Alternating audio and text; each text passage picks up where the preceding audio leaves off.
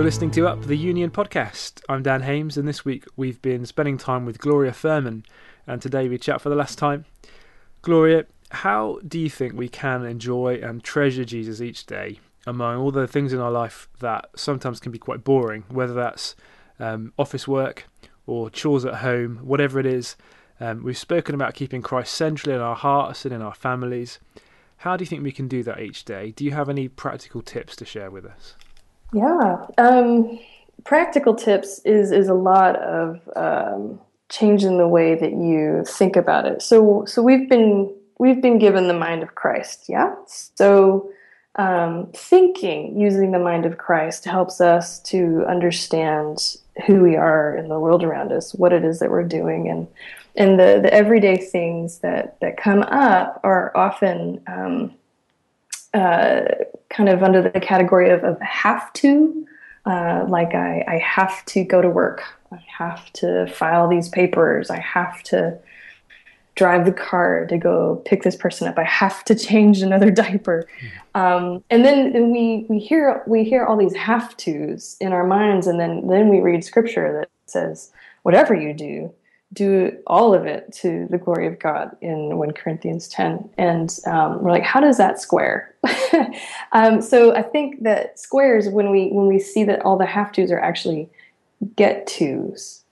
If we can see how all of the get-tos are things that we can do to glorify God, and really it's Him working in and through us, so He's glorifying Himself through us, and we can see also the earthen vessels aspect of our humanity, that we're so fragile and frail, but He would choose to glorify Himself through us, even as we're doing these so-called mundane things. There's one practical way of just reframing it.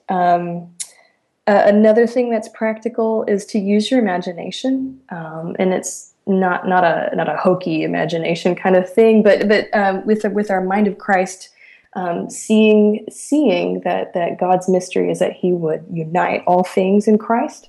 The Ephesians 1:10, 1:9 and 10, that God is uniting all things in Christ, and so we're part of a massive cosmic plan wherein God is glorifying Himself through His Son, and all of this is headed towards something, and it's not meaningless.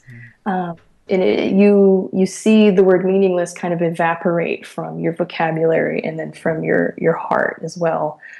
So the disposition of your heart, your affections are changing as well when you use that kind of a spirit-empowered imagination, and then it's just thrill.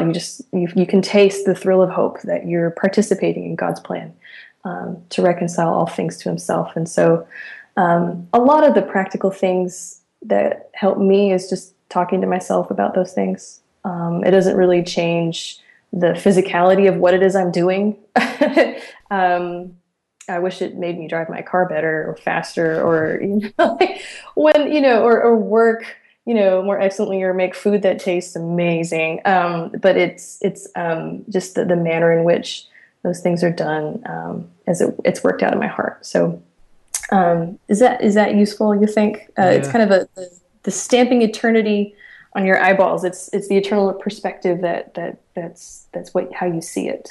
Yeah. And to be clear, you think talking to yourself is a good thing. It's not you're not crazy, it's a good thing. Only if you're speaking truth. If you're telling yourself lies, then go check yourself in somewhere. Just kidding.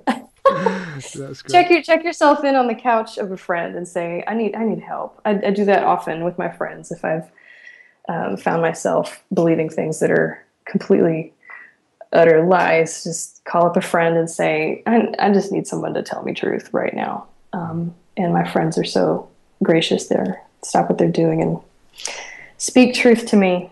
Thank you for speaking truth to us. You've helped us be very practical and everyday, but you've also just grounded it so beautifully in the Bible and in theology. So thank you so much. Sure. Yeah, my pleasure. You've been listening to Gloria Furman and me, Dan Hames, on Up, the Union podcast.